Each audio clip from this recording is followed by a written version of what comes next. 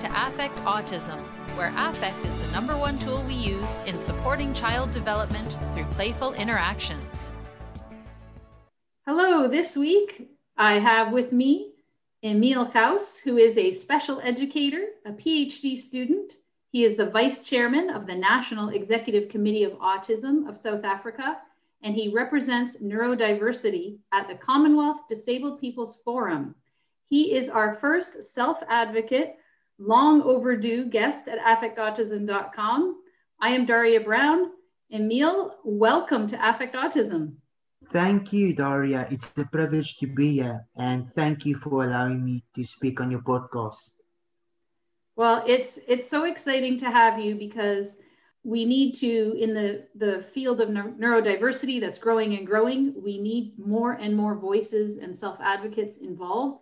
And because this is a podcast mostly for parents, but also for practitioners of DIR floor time, it's so wonderful to hear from a self-advocate. And I'll tell the listeners that the way that I came to meet Emil was through the Interdisciplinary Council on Development and Learning's DIR Floor Time Conference in November, where he presented a presentation entitled Living with Autism Spectrum Disorder, an autoethnography of Emil Kaus. And that was the title of his thesis that he did for his master's. Is that correct? Yes, that is the title of my thesis that I've done on my master's degree. And it also, it's going to follow up on my PhD degree that I'm doing now, which is a follow-up master's degree, where I will focus on my experiences as an autistic student at university. And the purpose is how we can adapt university facilities to accommodate students that's different, as well as students on the autism spectrum. It's fantastic. Not only do we worry as parents about our children's future, and you as a 27-year-old who's accomplished, you're educated, you're now independent, you're going to tell us a little bit about the struggles you have as well.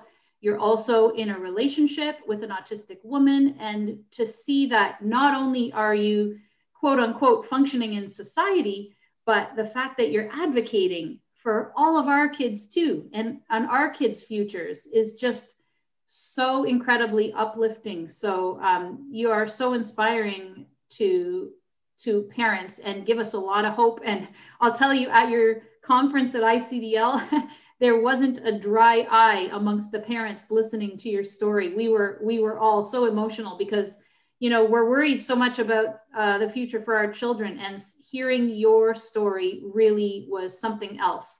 So why don't we start by you describing a bit about your childhood and why you decided to accept your position at ICDL as a senior advisor to ICDL, the Interdisciplinary Council on Development and Learning, which is the home of the Developmental Individual Differences Relationship-Based Model, DIR Floor Time.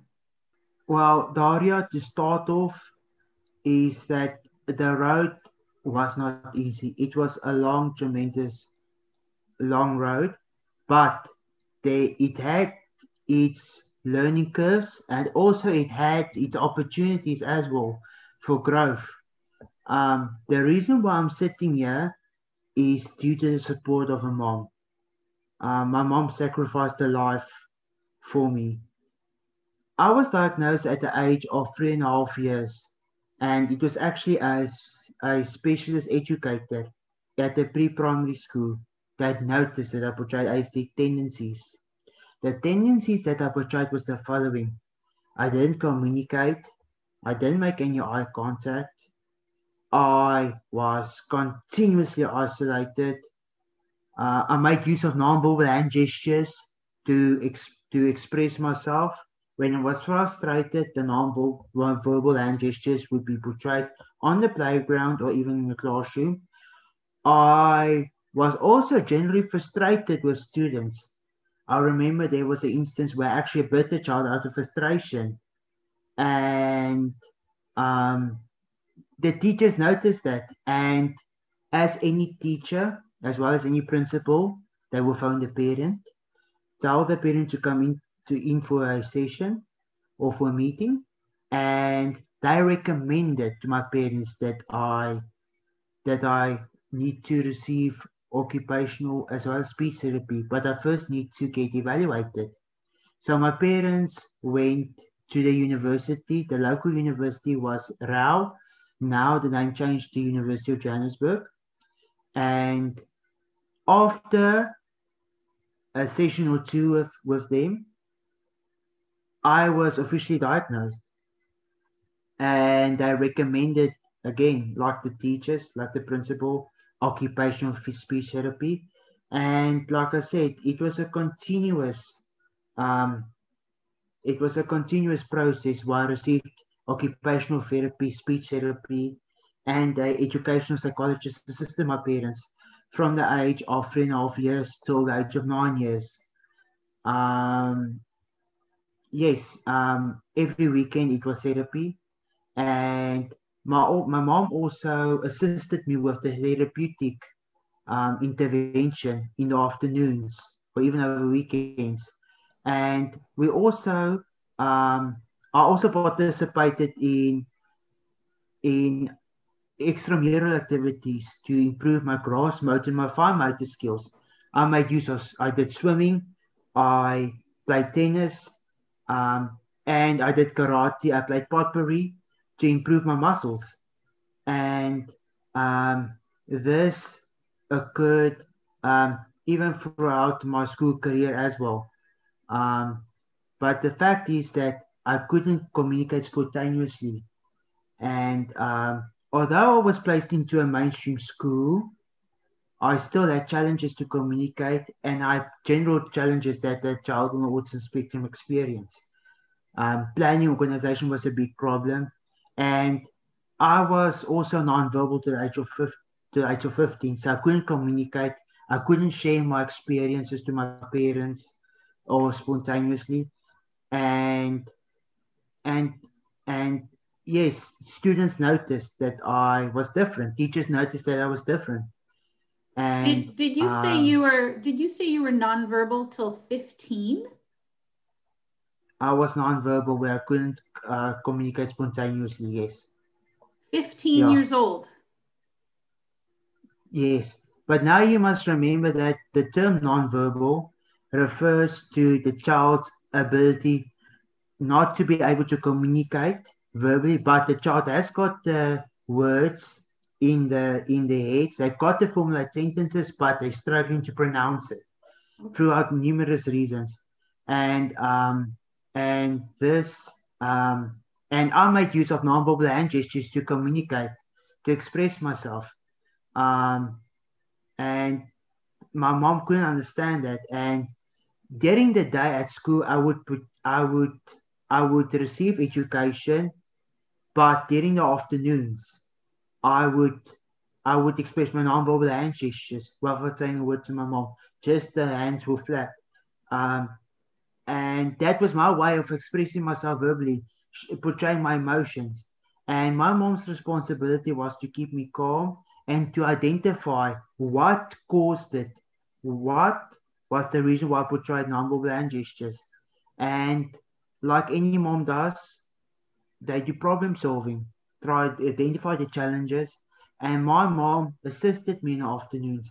So you can basically say that my mom combined homeschooling with mainstream schooling as such, because in the day I would receive mainstream schooling, go to mainstream school, receive my homework in the day, I would not be able, I will not do the work in classroom due to sensory overload, or I will struggle to listen to instructions due to sensory blindness, visual blindness, as we refer to it, whereby I cannot see the faces due to the heavy sensory overload in the classroom. And this affected my academic performance. And in the afternoon, myself and my mom would sit and we would do the content all over again. And and like I said, it was a routine. It was every day I sat with homework till after school until late at night. And this occurred throughout my primary school career. Now, when I attended high school in American terms, it will be college or elementary school. My parents decided to make the process easier by um, by um, by registering me at a remedial high school or remedial school rather. Remember that I come from a middle class family, so my parents couldn't afford a private school, and the enrollment into a remedial high school was, I think that is where everything changed, because I was in a small environment.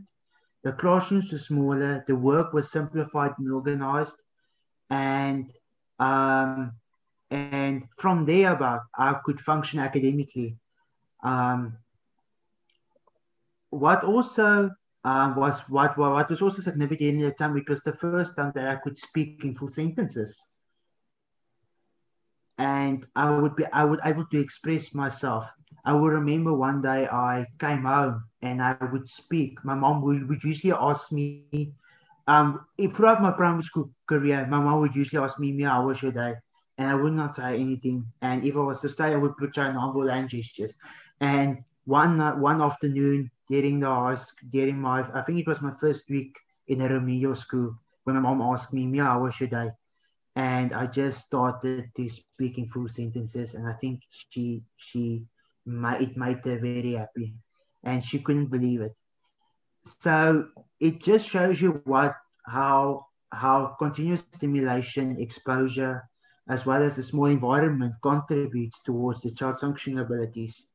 So to come back to my high school career, everything went well. And this is also the time that I started to work independently. Yes, there was still hard work and my mom needed to assist me.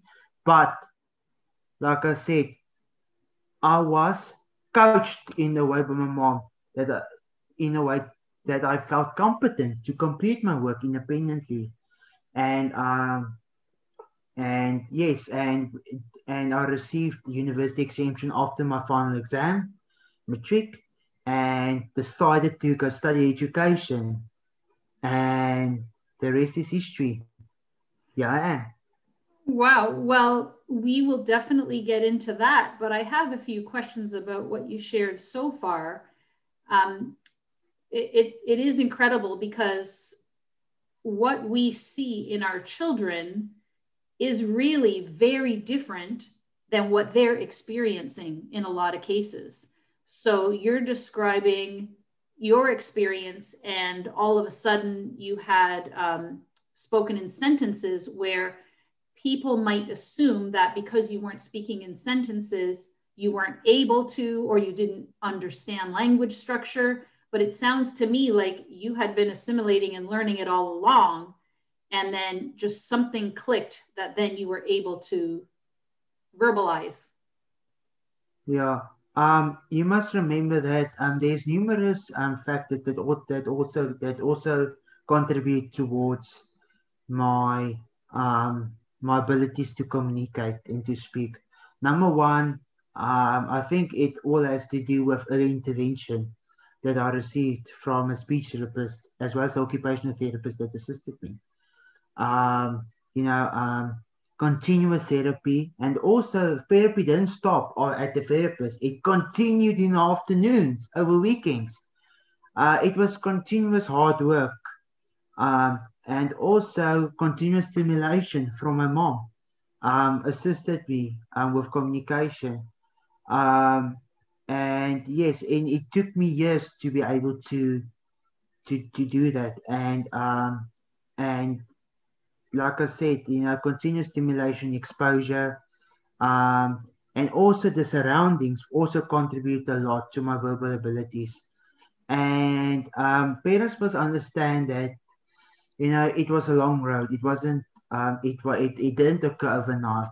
It was hard, lots of hard work, patience, determination.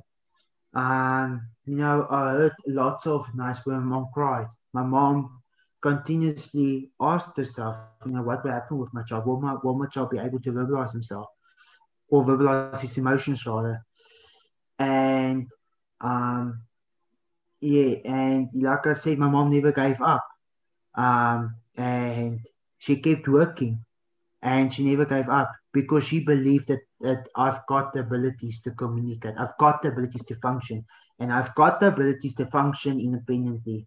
And I think that's what makes a difference. A parent that supported the child and did not give up. Yeah, it really is an amazing accomplishment for your mother. And I imagine that um, from your point of view, had she not believed in you, it might have been a very different story.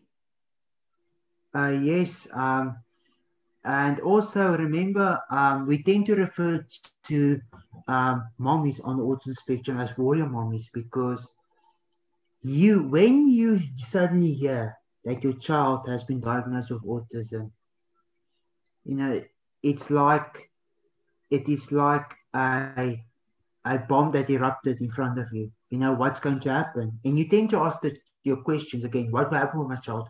Will my child be like other children? Will my child be able to function independently? And um, and yes, and remember also that parents are confronted with general stigmatization in public, uh, at schools as well as at community practices like churches, shopping centers. Will your child be accepted in these environments? You've got even family members that questions the child's abilities, question um, the parents' methods of parenting, and um, yes, it was a continuous struggle, and like I said, you're basically there to defy the odds, and you're breaking barriers down because you are self-advocating for your child, and I think that is what makes a difference. And it's a common feeling where you will say it's you and your child against the world, and that is what my mom tried. We worked with occupational therapists. We created a bond with the therapist, and that's why I am a firm believer in the support of of early intervention as well as the support from occupational speech therapists. The relationship is extremely important, as well as teachers. The role of a teacher is extremely important for the child's functioning. And with that community of practice, I was able to achieve my goals with the different role players that played in our lives. Yes, and you use the term community of practice, and I think the way we've spoken about it on the podcast is multidisciplinary approach, interdisciplinary approach, where it's a team from different disciplines that are all on the same team and develop that deep relationship being the R in the DIR model that's so essential to helping the child's development thrive. Yes, the community of practice is actually a term that we used to refer to in the education system, where the teacher is in the middle of the community uplifting the students. But referring to the neurodiversity, it blends so nicely in because all of us has got a similar purpose. And specifically now, if you look at the 21st century, it's parents, it's specialists, it's service providers, it's teachers, it is um, autism self-advocates, it is uh, all of us plays an extreme role. Even your schools that plays extreme role. We all need to work together. Disability organizations, autism awareness campaigns, autism awareness organizations. We all need to work together in order to achieve a common goal. We must be able to share knowledge with each other. I believe that I'm a firm believer. Looking currently now at the neurodiverse population, is that we've got tremendous amount of knowledge with regards to early intervention, with regards to personal experiences, parents that's share their experiences, parents that's coming out of their comfort zone and speak, advocating for their child, self advocates, whether you are on the high functioning or low functioning side of the spectrum, or whether your social economic circumstances differ. All of us has got a great role to play in this role, and I think our role is bigger. It's got a big purpose. We need to advocate to ensure that that that that society can include individuals on the autism spectrum, and we are advocating for inclusive, accessible for society where there's no barriers. We are also advocating for inclusive education system because, like I said, all children or all adults on the autism spectrum has got a purpose in life, and we need to provide them with an equal opportunity to be a citizen, a contributing citizen in society. Yes, I couldn't have said it better myself. That's what we all want for our children, and that's what everybody should aim for, a society to see the value in all of the citizens. And that's very powerful. And I think the first step in doing that is educating people who don't know anything about autism. And one of the things you brought up that stood out to me was sensory blindness that you experienced in the classroom. And I wondered if you could describe what that is, because maybe some of our children have that too, and we don't know what that is and what they're experiencing. Well, and I think this is the uniqueness of the spectrum, because all of us has got unique abilities, all of us has got unique challenges, if I may call it. Sensory blindness is another way of sensory overload. Now, my sensory challenges that I experience is in a big overpopulated environment where I cannot see the faces of people. And I think this affected my academic functioning abilities, as well as in a big overcrowded environment like a shopping mall or a big overcrowded space. And when that occurs, specifically, remember it's all neurological, and it's the brain's ability to protect himself. If you refer to common psychology, the neurological development, your brain takes in too much sensory overload, and as such, it protects himself, and therefore, in my case, my visual sight will be diminished, and just for a short period of time. And in this situation now, you tend to have a choice between fight or flight that comes in now. If you take the fight response, you will stay in the situation. You will confront the situation. You will stay in the environment. You will learn. You will adapt. But in some of our cases, individuals on the autism spectrum will portray the flight response. And the flight response can occur in different manners. For instance, for an autistic child, he won't be able to portray limited eye contact. He will portray limited eye contact, general avoidance, hiding, not participating in communication, being quiet. Yes, it was a continuous fight or flight.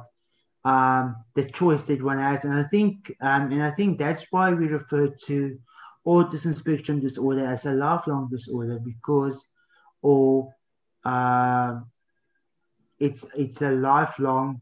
I would say it is a lifelong syndrome, rather, because you will be continuously confronted with continuous challenges throughout your life.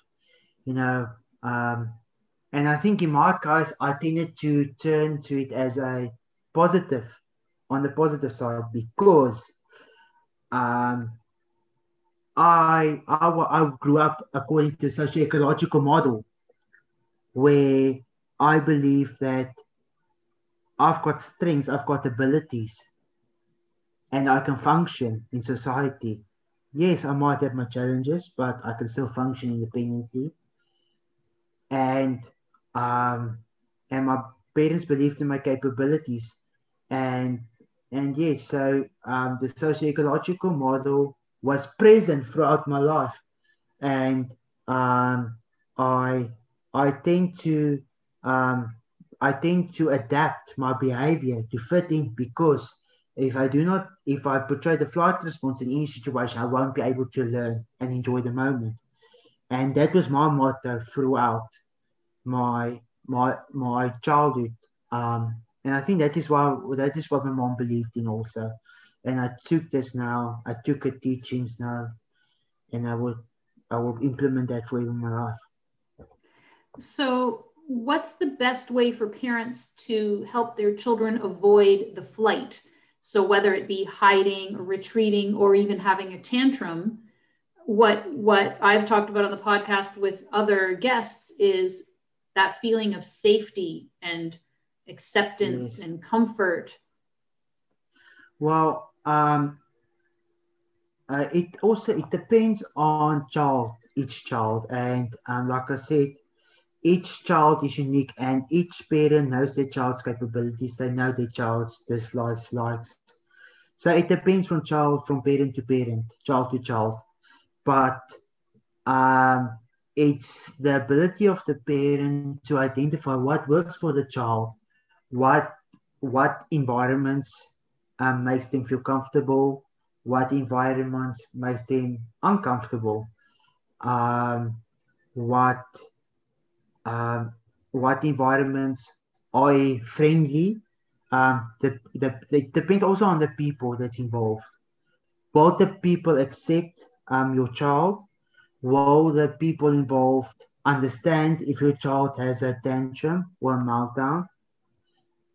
And also, um, we tend to refer to different coping mechanisms parents can implement that can help a child function.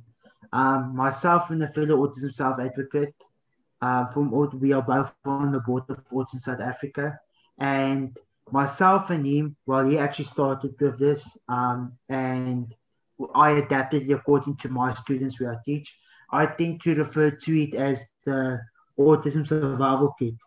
Now, the Autism Survival Kit is basically a general kit depending from an individual on the autism spectrum that will help you to cope. It can be either through headphones, it can be music, it can be anything. That it can be even a sensory blanket, anything that will help you cope in an environment. You can take with, and if you feel overwhelmed, you can use it.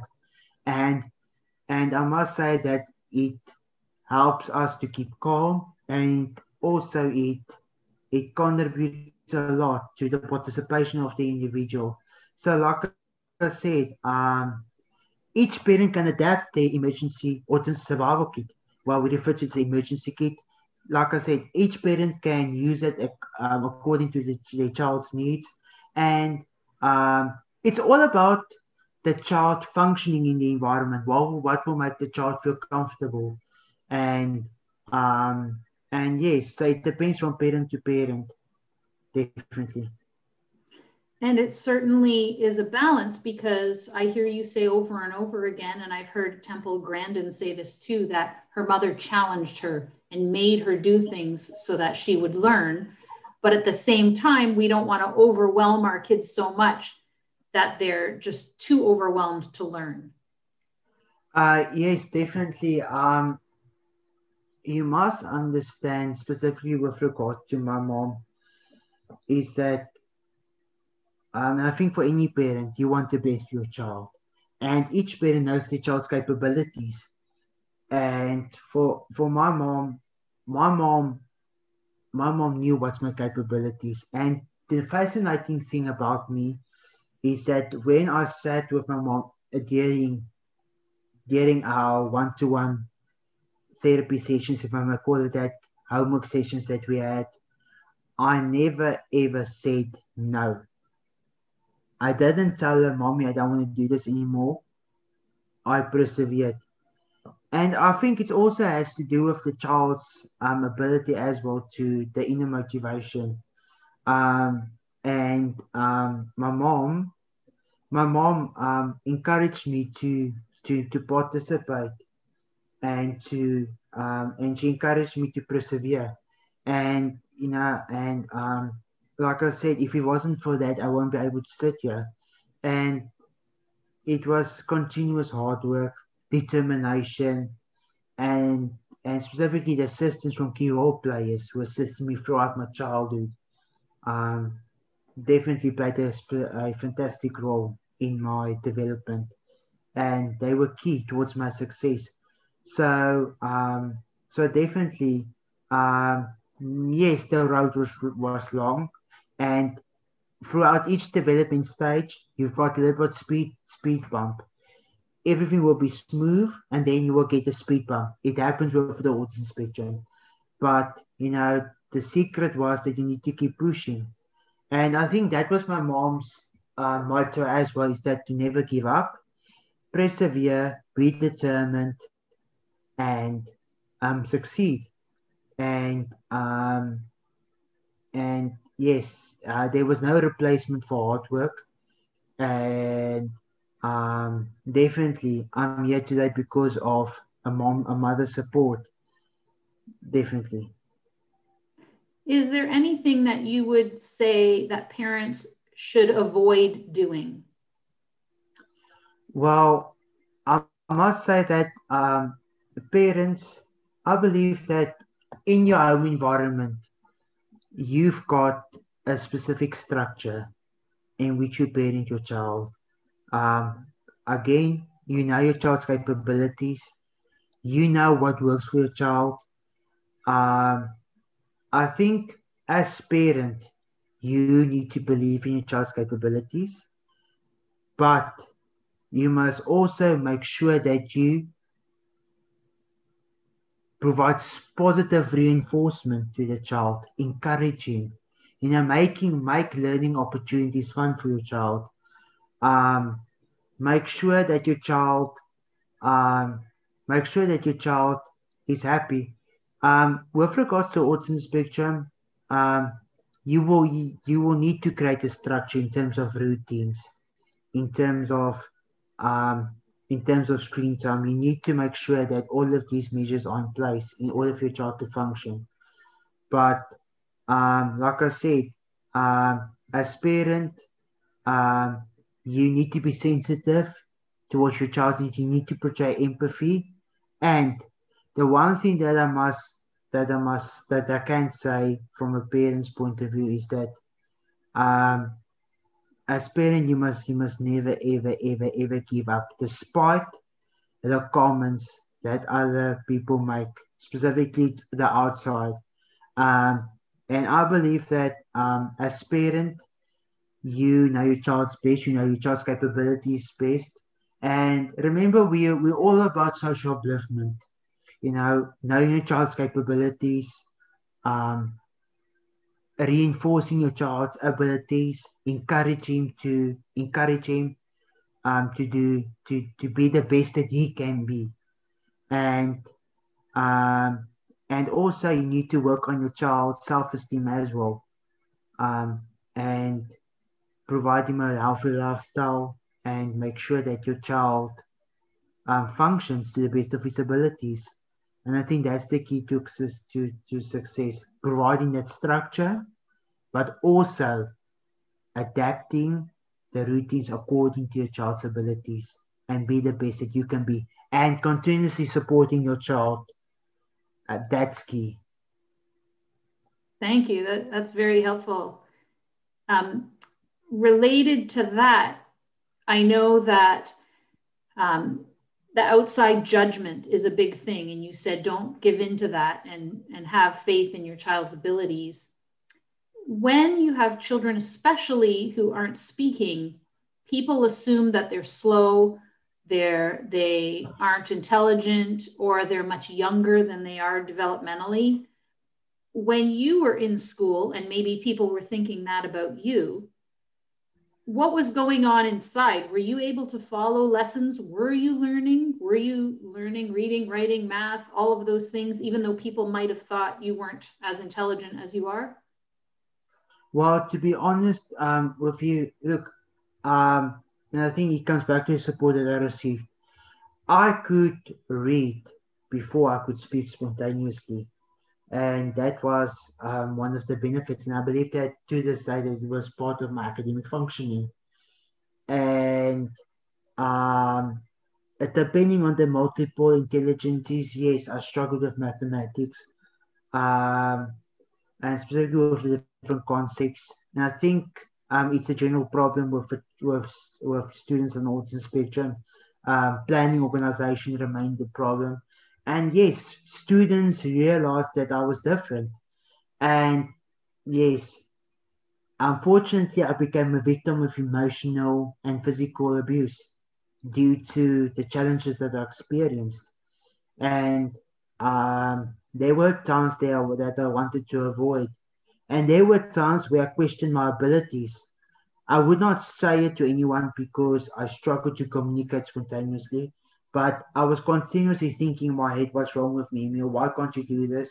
Why are you struggling? While other students can do it to the best of their abilities.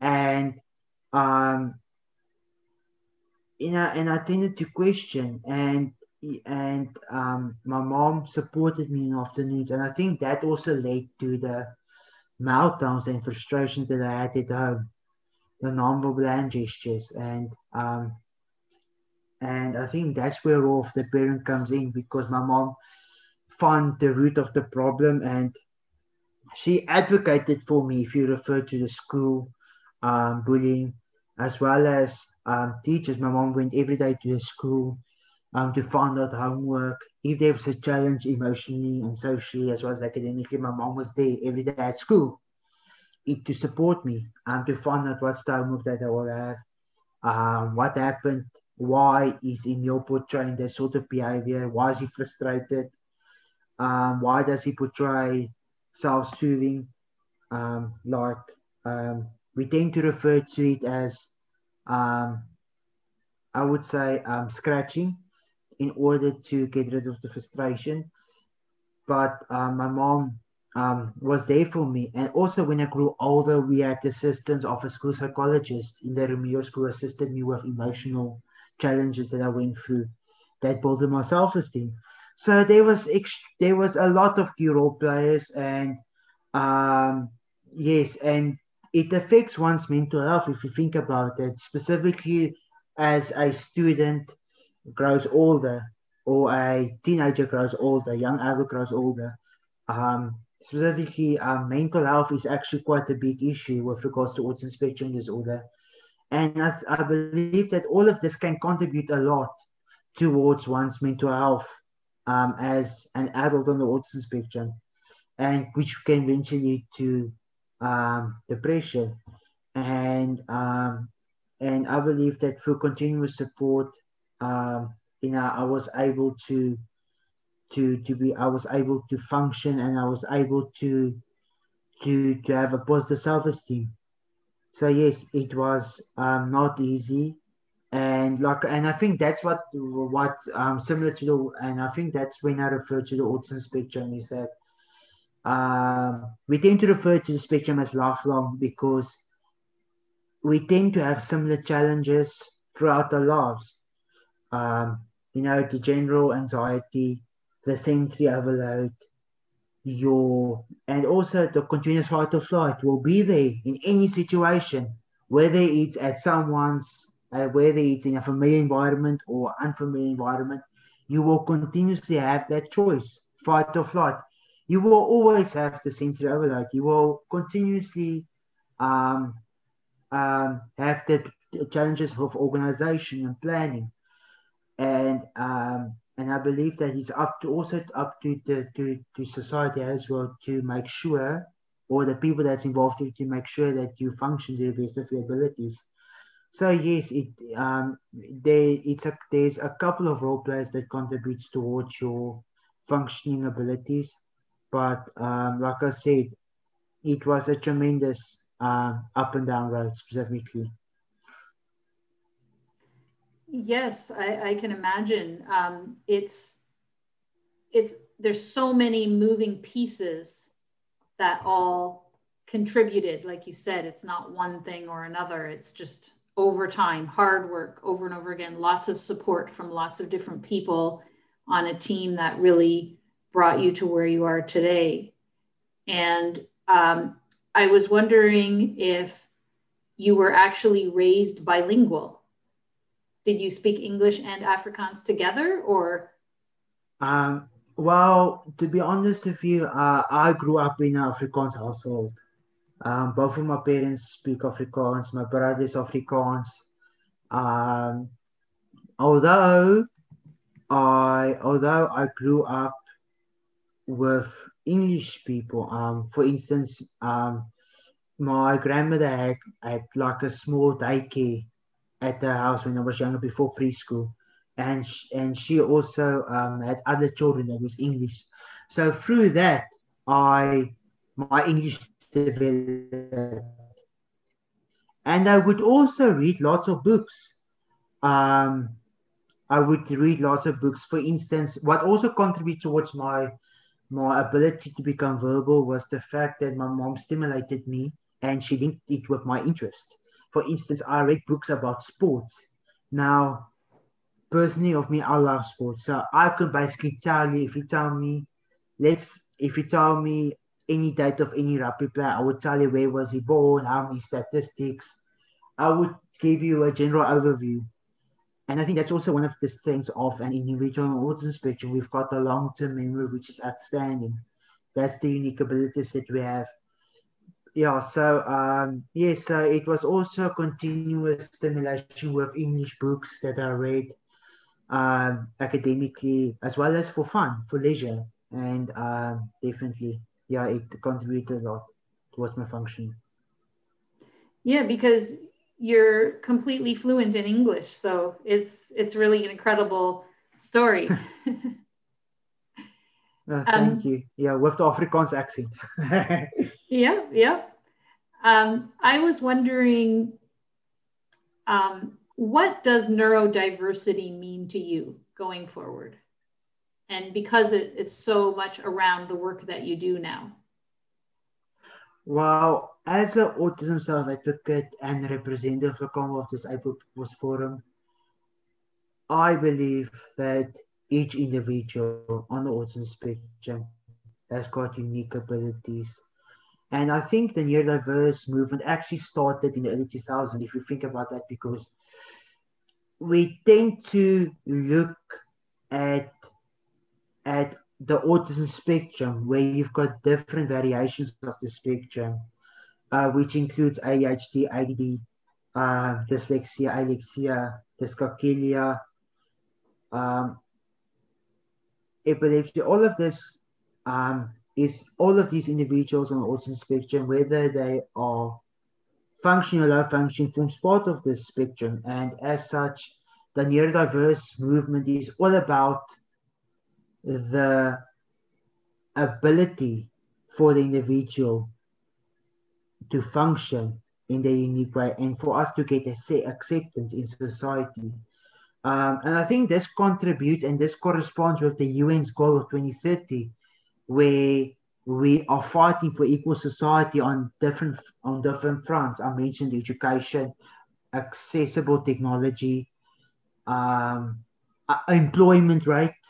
And the reason why I say employment is due to the fact that the unemployment rate is extremely high in the neurodiverse community as such, and specifically to low-income countries. So it's all about getting acceptance from society, and also the movement also says a lot about the individual's unique abilities to be function, the individual's ability to function in society according to the best of their abilities, despite the unique abilities that they have. And also, if you can refer to the challenges with social interaction, and also the common barriers that we face. But we tend to use the term, and I think Temple Grandin also used the term different but not less. We are different. Yes, we've got unique abilities, but it doesn't make us less than anyone. And I think this movement actually started to get embraced by different parts of society. where everyone starts to notice neurodiverse individuals, but the work is not done. It's a continuous struggle, and it's a fight that all parents, individual to spectrum, everyone, NPOs, DPOs, are fighting for inclusion. And like I said, we are ensuring that our students or our children are being recognized. And I think that's what makes the neurodiverse movement so special, is that we're referring to the difference, the different brain type, but we also refer to the abilities of the individual as part of an equal society, free from discrimination. That individual that's got a unique ability has got a purpose in life, and they need to fulfill it. Well, thank you so much for all the work you do. And is there anything else that you wanted to share with us today? Well, and I think one of the common things that, or the common questions that individuals on the autism spectrum, self-advocates, also have is with regards to having relationships with someone. And I'm in a fortunate position to be in a relationship with another autistic adult. And if I might mention, her name is Sammy, and she is, and you know, she plays a major part in my life due to the fact that, you know, we understand each other. We've got similar challenges in terms of sensory overload, but we embrace each other's unique abilities, and that's what's special. And it's come to show that each autistic individual has got someone in their lives, and and I think, you know, the social side of autism in terms of relationship, it's a common challenge. If you refer to communication, if you refer to the creation of social relationships, and I think it is something that I struggled with throughout my university career as well. As someone who spoke late, so you spoke fluently late, after the age of 15, 16, 17, I started to speak in fluent sentences, and this affected my, and this contributed a lot towards my anxiety in social situations where I struggled to communicate, where I struggled to share my emotions. By the time I entered university, I didn't know how to start a conversation, how to end a conversation. I struggled to understand humor. Yes, I still do, but it's a common challenge. But I tended to get used to the patterns, and it was a common challenge that I experienced. And it was also a psychologist at university who assisted me, who coached me through each stage, and we basically did role play different situations, how to react. And I think when it comes back to relationships, it was a stress in my life because, yes, we tend to be individuals. We tend to be alone. You know, they tend to refer to us as we are in a bubble world, our own world where we are a happy place, where we tend to refer to the imaginary world free from stresses. But sometimes it gets lonely, specifically if you grow older, and I think this contributes a lot towards your mental health. And my biggest, also one of my biggest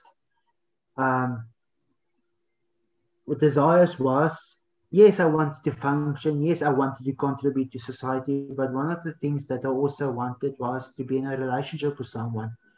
I wanted someone who can support me, someone to chat to, someone who understands you. And I was quite lucky to have Sammy who came up in my life, and we met each other at the autism conference. And although we didn't speak to each other, we met later on a autistic self-advocacy group. And yeah, so yes, so I think, what's unique about this is that we tend to refer to ourselves, and people tend to refer to us as a power couple, because we've got our own challenges, but we embrace it, and we are fighting, and we are bringing inspiration to everybody, and giving hope to parents, giving hope to other self advocates. And I think it's necessary. That's what we need. We need that little bit of encouragement. We need that little bit of determination, and we need to give out that positive message. Okay. And the passion in your words is very clear when you talk about that. So I think it is your mission, and I think you're going to go far. And I'm really excited to be part of the ICDL team with you, and look forward to speaking with you again if you'll come back sometime. No, of course. Thank you, Daria. Daria, I feel that it's my purpose to fight. And to fight for inclusion, not only for students on the autism spectrum, but also for all this disabled people. Come to think of it, I see my role change throughout the years, where I started to become a voice for not only for individuals on the autism spectrum, but for all disabled people. And it's a general fight that we have, in order to make sure that we've got inclusive society, to make sure that we've got equal education, to make sure that we've got employment for everybody, to make sure that we've got accessible society, a society that doesn't discriminate against each individual despite their disability, their unique abilities, for accessible healthcare. And I think this COVID-19 pandemic, this pandemic recently, actually didn't bring on new challenges. It just exposed our challenges that we had. And I believe that we are here for a purpose, and general accessibility is a right, not a privilege, it's a right. And I believe that the community of practice, we all work together for a purpose.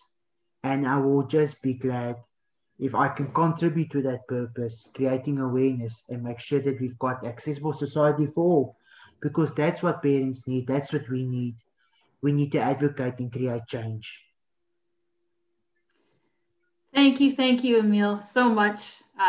If anyone has comments, questions, or relevant experiences to share, please put your comments at the blog at affectautism.com. If you're watching this on YouTube, there'll be a link to the blog post. If you're listening to this on audio, affectautism.com, you can search for Emil, E-M-I-L-E. And thank you, Emil, so much. And thank you, listeners. And keep posted for watching Emil's progress in the future. He's one to look out for. Thank you, Emil. Thank you. Thank you so much. Great opportunity, and thank you for the work that you do with ICDL, and I'm looking forward to work with you and the team. Thank you. Thank you. You too. If you're a caregiver looking to implement your own floor time approach, please check the ICDL parent website at the Interdisciplinary Council on Development and Learning for a virtual floor time consultation or for the weekly parent support meetings. We aim to help you implement your program at home using the Developmental Individual Differences Relationship-Based Model, or DIR, taking into account your child's developmental level, their individual differences, and using your relationship with them to help promote and support their development. Until next time, here's to affecting autism through playful interactions.